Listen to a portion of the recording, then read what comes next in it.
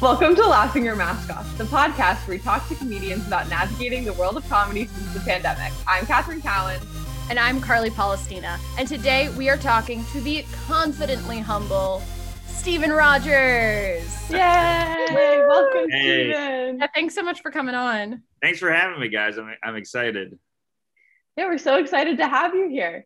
So to start off, could you tell us a little bit about yourself, like where you're from, how did you get started in comedy, stuff like that? Yeah, of course. I'm from Syracuse, New York, and that's like central New York. And I always wanted to do stand up, and I was just like nervous and like didn't know how to get into it, and I was like just had zero clue. But I would always tell like my family and friends that I was going to end up doing it. And then a comedy club opened in Syracuse in the mall. And it's like, okay, it's like 10 minutes from my home. I might as well figure out how to get into that club. And then it kind of just started from there. I remember they had like an ad on online about people, like you could ask for guest spots. Local comedians could ask for guest spots. And I had only done maybe like 3 mics, and they were like maybe months apart, like where you're just dipping your toe in the water. So then I would say I say my start was in January 2013, and it was opening night of the Funny Bone. I did a guest spot, and I was scared out of my mind. I don't remember any of the jokes I told. And then I got off stage, and an audience member grabbed my arm and said, "Hey, great job." And then a local headliner was there, and he stopped me and said, "Hey, you're good. Let me show you around and show you how to do this," kind of thing. It just kind of snowballed from there. Oh, that's so exciting. It's kind of fun that you started in your hometown and didn't need to travel for it. Yeah, that worked out. I think that works for the comedy boom, helps people with horrible anxiety like myself.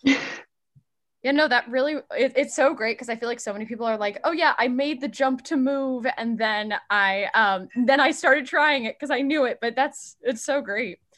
Yeah, I all the props in the world to those people, because I would never be a comedian if I had to start by moving. That's a mood, right? Yeah, honestly, such a mood. Yeah. And then did you keep going in Syracuse, or when did it turn from like comedy in Syracuse to like pursuing professionally in New York? I was doing it for like 4.5 years in Syracuse, where I would do. There was like the problem with Syracuse, and I love it so much, is just no open mic lasted very long. Mm-hmm. There was like one that kind of held its own for the years that I lived there doing comedy, but mics would pop up and then just fade away. So you just kind of hopped up from mic to mic, but they were only on a day. It wasn't like in New York where you could do 3 or 4 mics a night. You had one mic that day, and sometimes one mic a week. So Wow. You bombed. You sat in that feeling for a week. So it was like, it was probably good to start like that, but it was hard. And then my parents are very supportive. So they would come with me, or they would let me borrow the car, and I'd go to Rochester, which was like an hour and a half, and then Buffalo, which is 2 hours. And they had good scenes. And in Albany, which was 2 hours in the other. Like, the good thing about central New York is you were kind of close to all these other spots that had scenes. So I would do a lot of driving, and I would try to get up every day, but that was hard. And then what I did was I fought my way to get into hosting at the Funny Bone where I started. Because if you hosted the weekend shows, that's 7 shows. So it's like I got 7 spots that week, yeah, they were within like 3 or 4 days, but you got enough reps. And then I did a festival in Jamestown, New York, Lucy Fest, which is kind of an invite-only comedy festival. So like big comics were brought there, and they saw me in Buffalo and liked me. And I should, like, in hindsight, I can't believe I got into that thing, because Sam Morrill was on that lineup with me, and like Kelly McFarland, who's like killer, is like all these powerhouse people. Everyone had a credit except for me. And Brian Regan was the main headliner, and he likes to go to comedy clubs after his shows. So after he did the arena there, he came over to that show and was sitting in the audience watching, and I was on stage, and he liked me and then asked me to start opening for him. And that's when I was probably opening for him a year or a year and a half. And then I was like, all right, let's do New York. And then I made the jump. That's crazy. So when did you move to New York? September 2017. Okay, cool. Yeah. And how's your comedy been going since moving to New York? Well, I mean, I'm probably the worst person to ask, but because my self-esteem is atrocious, but I would say it's been good. I've been, the thing about moving to New York from another scene, like, and I was given this advice kind of like when I was debating about the move. Somebody was like, hey, just try to be like the person in your scene. Try to be the person that's doing the most, like that just is getting all the work. Not that it's I hate to use this term, but like be the king of your scene, be the funniest. I don't like to put it that way, because it is a community. You don't want to be like fish in the small pond, right? Whatever pond. Yeah, I hate saying that stuff, because everybody I was with there is very funny, but I was just getting more work. And that's when you're ready for the jump. It's like I've kind of done everything I can do here. Yeah. Let's go to the next thing. And there was a reason I brought it. Oh yeah. So when you move to New York, you kind of have to start over, and that is a great way to make sure that you minimize your ego. You come there and no one cares what you've done. And that's good. That's good for you. It makes a lot of people angry, and I wasn't any different. It bothered me. I'm like, I used to do all this stuff, and now I can't get anything. But it makes you realize, oh yeah, there's a lot of really good comedians. Somebody said this to me when I moved to New York. I love it. It's like when you become like Superman of your scene, or whatever, you become the person. And then you come to New York, everybody was Superman of their scene. So it's like, you can fly and shoot lasers, so can we. Like we all can do that. That's not unique anymore. So it makes you go, okay, I still have a lot of work to do. And some people can't handle that reboot thing. And then they go back to their scene, and that's fine. But I was like, okay, I want to be a guy here. So it just made me work harder. And because of that, I'm like past at clubs in New York, and I get up a lot, which I'm so grateful for. And then I got to do some stuff that I wouldn't have been able to get from Syracuse. So I think that answered your question. Yeah. Totally did. So you definitely moved to New York, and it seems like, as you're saying now, like you were past at clubs, like it was a whole ride, but like here we find ourselves. How did that all translate during this pandemic? Like, what did you find yourself? What was up? Well, the first thing I was like, hey, let's gain some weight. And I did, and I gained a lot. No, I tried to mention that I got lucky during the pandemic. I had a TV credit, and I was opening for Brian, so I had some whatever you want to call it, blips on my career. So it's like he's done this and this, because I felt, and that made me a little comfortable going into the pandemic with that stuff, being like, well, at least I had some achievements before, because when we come out of this, it is going to be a struggle, but you also have no idea what's going to happen. So my first thoughts were, well, at least I did late night before we all die. Like, and you know, it was a struggle for everybody, but I got lucky. I did not get sick. My girlfriend did not get sick. My girlfriend is also a comedian. She's super funny, Caitlin Palufo. She was on Colbert, and I lived in a small apartment in Queens. She lived in Crown Heights, and which, if you're not from New York, people listening, is basically a long distance relationship. And, the pandemic hit while her and I were both on the road somewhere, separate places, and we were like, okay, here's the deal. We're going to come back to New York and we're going to stock up on crap and all that. And my roommate got the virus. So I had to literally in hindsight, probably was ridiculous. Hazmat up, grabbed, moved in with Kate to her apartment.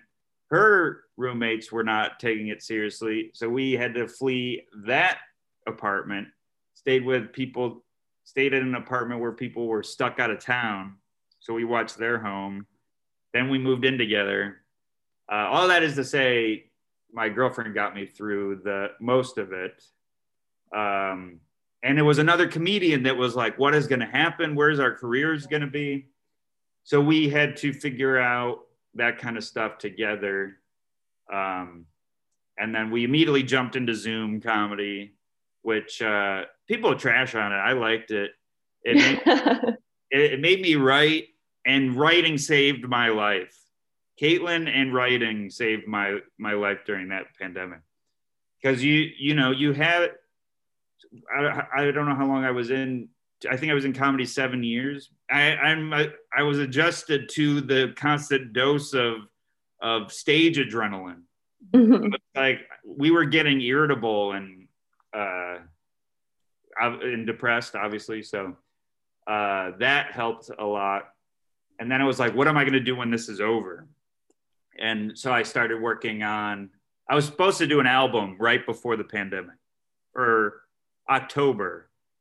And I was supposed to do Caroline's, I was going to headline that club one night. They do a local person, they give them a shot. I was supposed to do that in March. So it was like, I was going to start doing these longer sets and work on this album. So I was just kind of working on that during the pandemic while going crazy. Yeah. I so agree. It really is. I so agree about the Zoom, keeping, it just gave, it was just a reason to write, to talk to people even from a distance. Even now, yeah. I guess a little before, when it would be I've gone a few days without doing a mic of any capacity. Right. It's you go back to it and you're like, wow, you know what? I weirdly feel better after talking to these strangers online. Yeah. It's just such a nice thing. Do you think that these Zoom mics and the Zoom shows are going to last into the future? Do you think they're a dying breed? What do you think? It is going to be hard. I think Zoom mics will stay because comedians are going to try to, we're constantly working on stuff. So I think that's always going to happen. And I find them useful, but the Zoom shows I think will be hard because, and we proved it, live comedy is the best form. And there's no better, even a comedy special, seeing a show of somebody, you could watch your favorite comedian's special, and then you could go see somebody you've never seen before live, you'll probably like that live show a little bit better.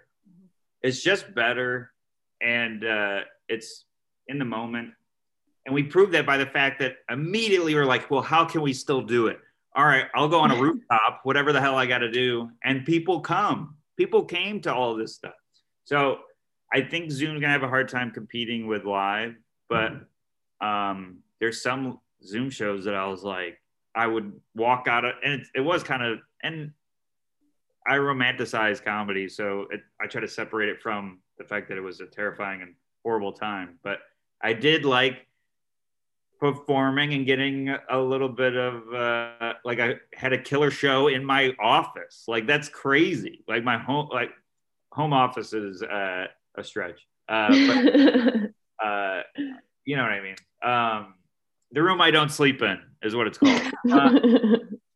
But yeah, I liked that a lot. So I think they're great, but it's going to be hard to compete with, just going to see people kill it live, Yeah, for sure. Yeah, it's also like I still am seeing people posting things for like Zoom shows on like Facebook and Instagram, and I'm like, you guys know we can go to real places now. So I saw you on a show during the pandemic-ish, like December. So you were kind of out and about in the past year. What are some of the like, was there anywhere like super crazy you performed, or like what was kind of the most memorable live performance during the pandemic? I mean, a lot of them were, because you're like, part of it is, and I constantly worry I sound like an old man, but like this is stuff I'm going to be able to tell people that were never there for that. Like, because it hopefully this never happens again, and the only comedy people see in the future is the way it used to be.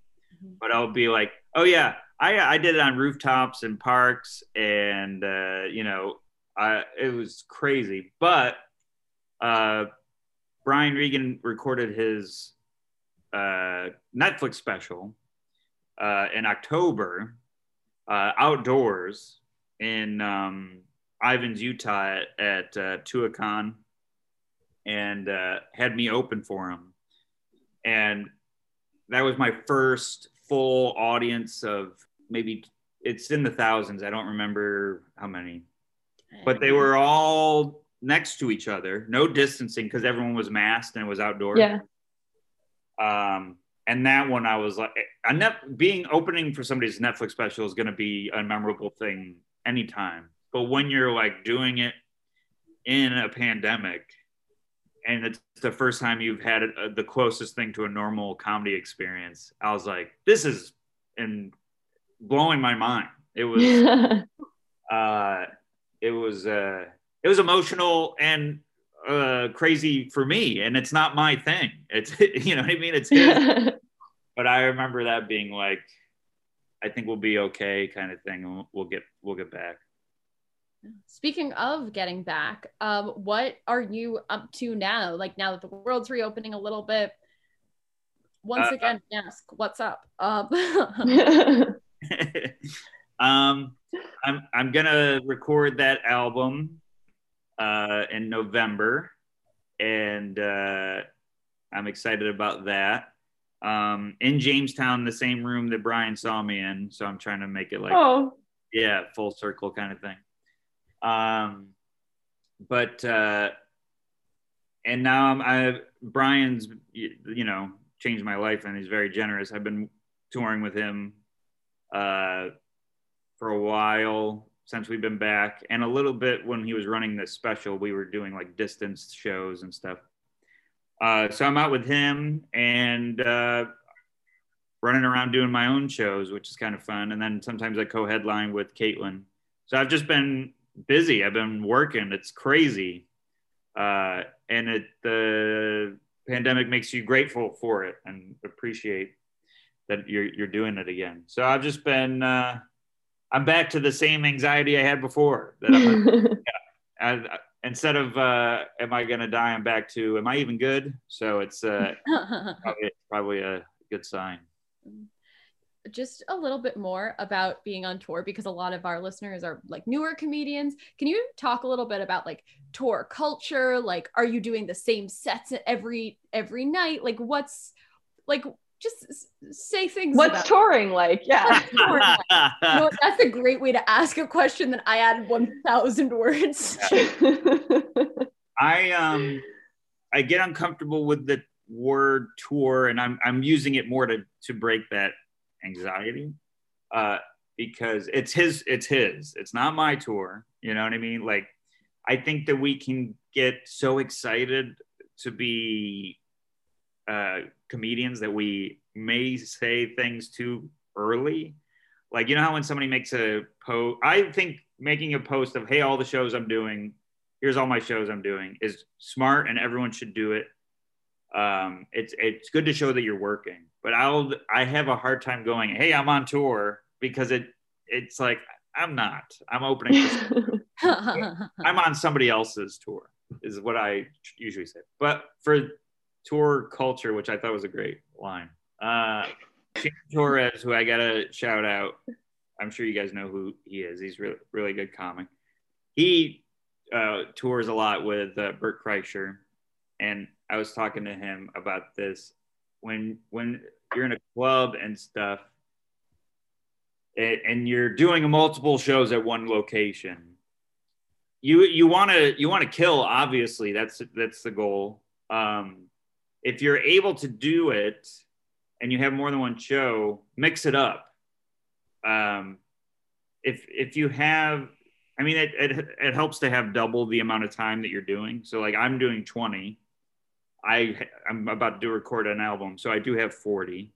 So I'll mix it up with each show. It's like, so if the club manager's in the room, they're like, oh, that's a different set than I saw in the first show, and it's equally good. That's another thing. So it's like obviously just do great. You know, I like to sneak in new stuff because it makes me happy. I love trying a new joke. It's my favorite thing in the world, especially when it goes well. But don't hurt yourself with the amount of new stuff that you sneak in. You know, the manager, like a club manager or promoter or booker, wants to not have to worry about the comedian. You know, they want an easy pick. So yeah. I'm coming from a different place than new comics, so it's like you're not featuring, but maybe you're hosting, so that's 5 to 10 minutes. If you don't have enough to mix it up every show, you can throw in different jokes. You know, just have, if you're able to do it. If not, just make sure you're doing well. You know, I know that's so easy to say, but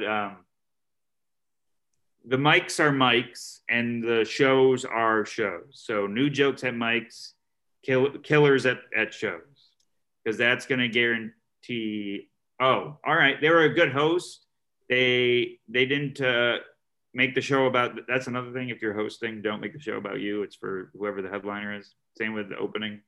But just do well. I don't know if I'm answering this question. No, you totally are. This is great.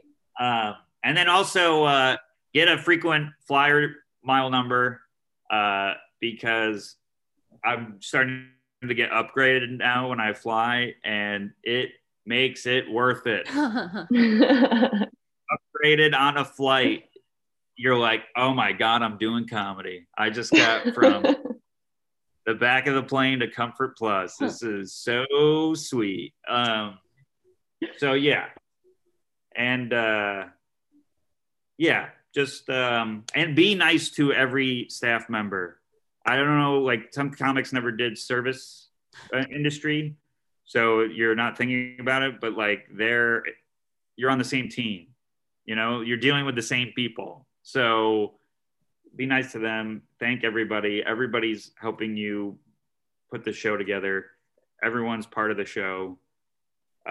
You're not better than anyone in that club or in that show. Just because you're on the stage with a microphone doesn't mean you're more important than the people that are in the weeds serving drinks to these people. Be nice to everybody. you're not as important as you think. It's like moving to New York. You find out you're and I have to constantly remind myself that I'm not a guru. Yeah, fair enough. I think that's great advice. But also, so you've been on tour with Brian Regan. You mentioned, you also said to us earlier, which our podcast listeners didn't hear, that you're going on a separate little mini tour as well. How did you set that up? Well, I have a beautiful and wonderful, hilarious co-headliner, Caitlin Peluffo, and I think she's really what gets us into those shows. You know, it's like it's more like, well, we really want Caitlin, but she's got to bring this guy too. That's the only way we can get her.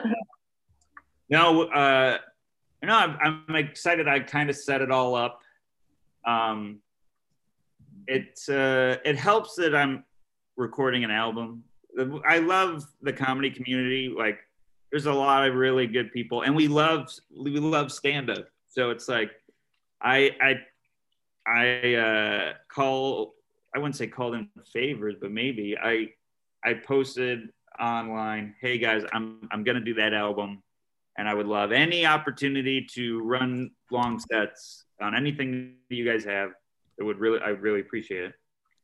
And I had some nice people in the South go, hey, we can get you on.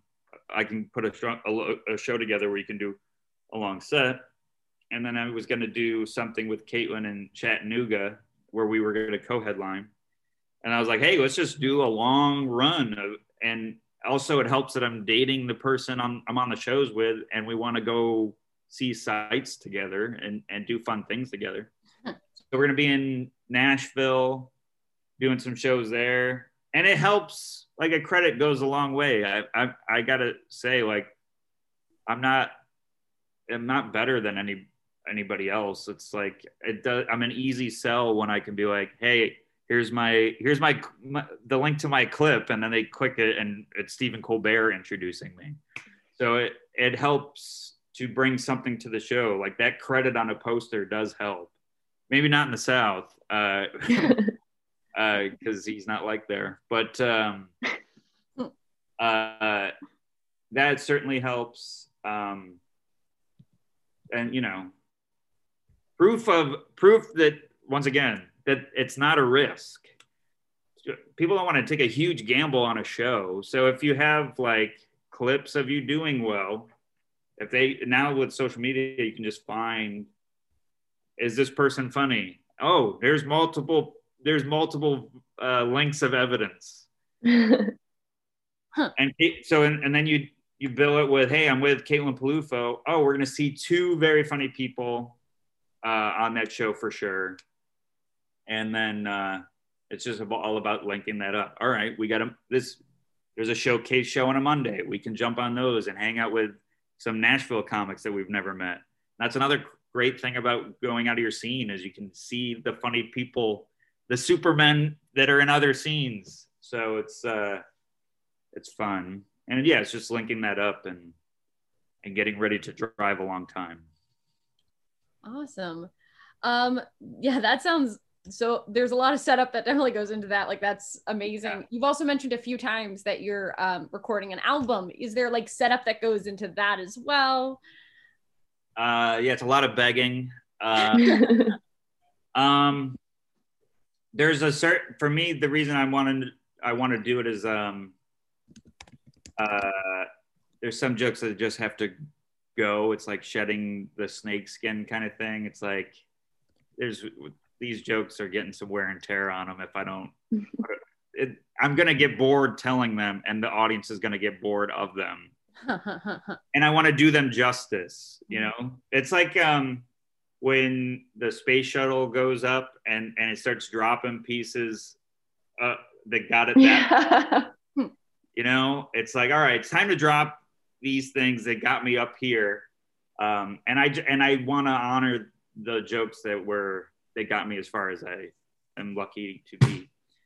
So that was part of the reason. And then also another body of work. Like, if you look me up, the only material you can really find is the Colbert. The rest are clips of things that happened in the moment, which is on purpose. But so I want to show people other material so they don't just be like, oh, you're the anxiety guy, because my Colbert is about it.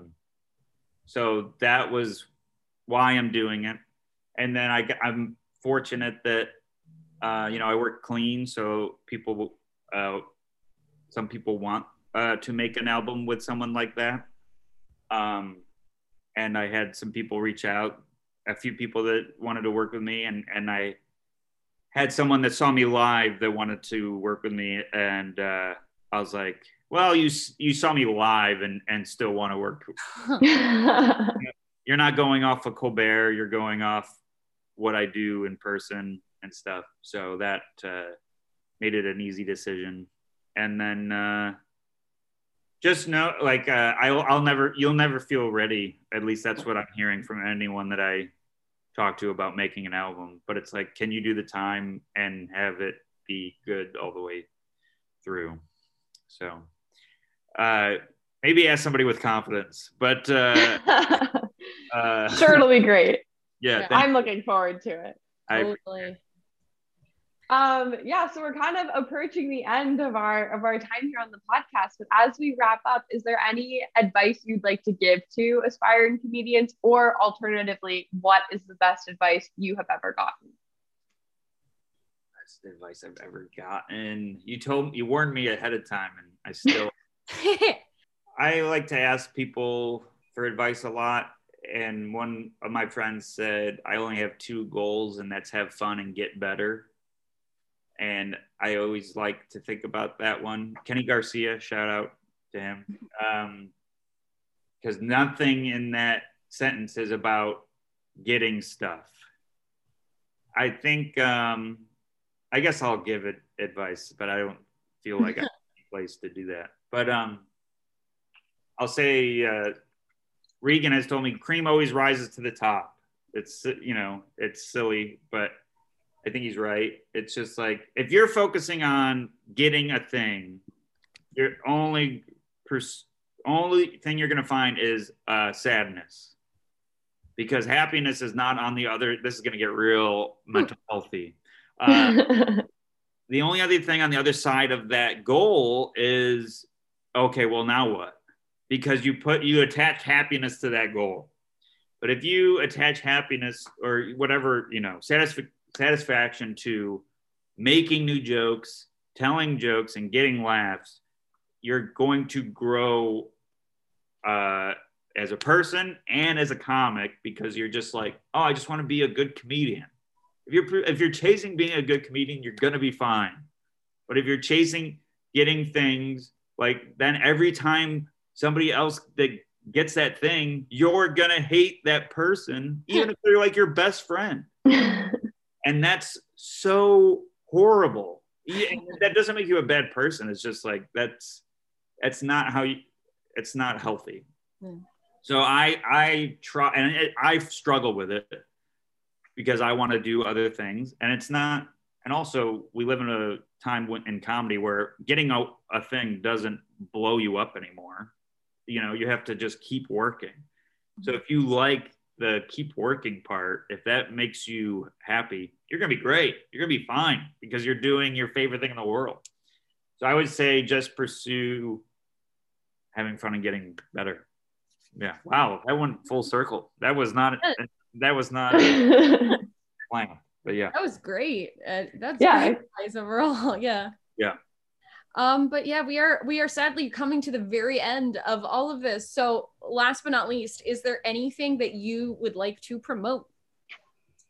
I already know the name of the album. So if you're listening to this after it comes out, please go find it, or wait patiently if you're listening now. But it's going to be called Before He Was Super.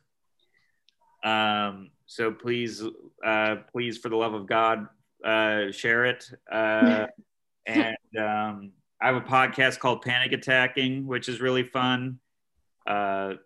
I do it with Andrew Chavone, who's a hilarious comic, and it's just about anxiety and stuff like that. And then please follow me. I'm competing with a comic book character on.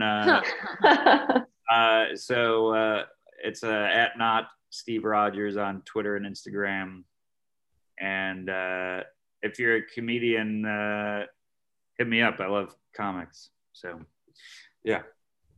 Amazing. Well, thank you so much for coming Yeah, on. thank you so much. Yeah, it was great talking to both of you. And I hope I see you in New York. We can run around together and do spots. Heck Yes, yeah. amazing. Thank you so much. Thank you for listening to Laughing Your Mask Off. If you enjoyed this podcast, please subscribe and leave a good review. To keep up with our hosts, follow Catherine at Catherine.Cowan and Carly at Carly Palestina on Instagram. See you next week.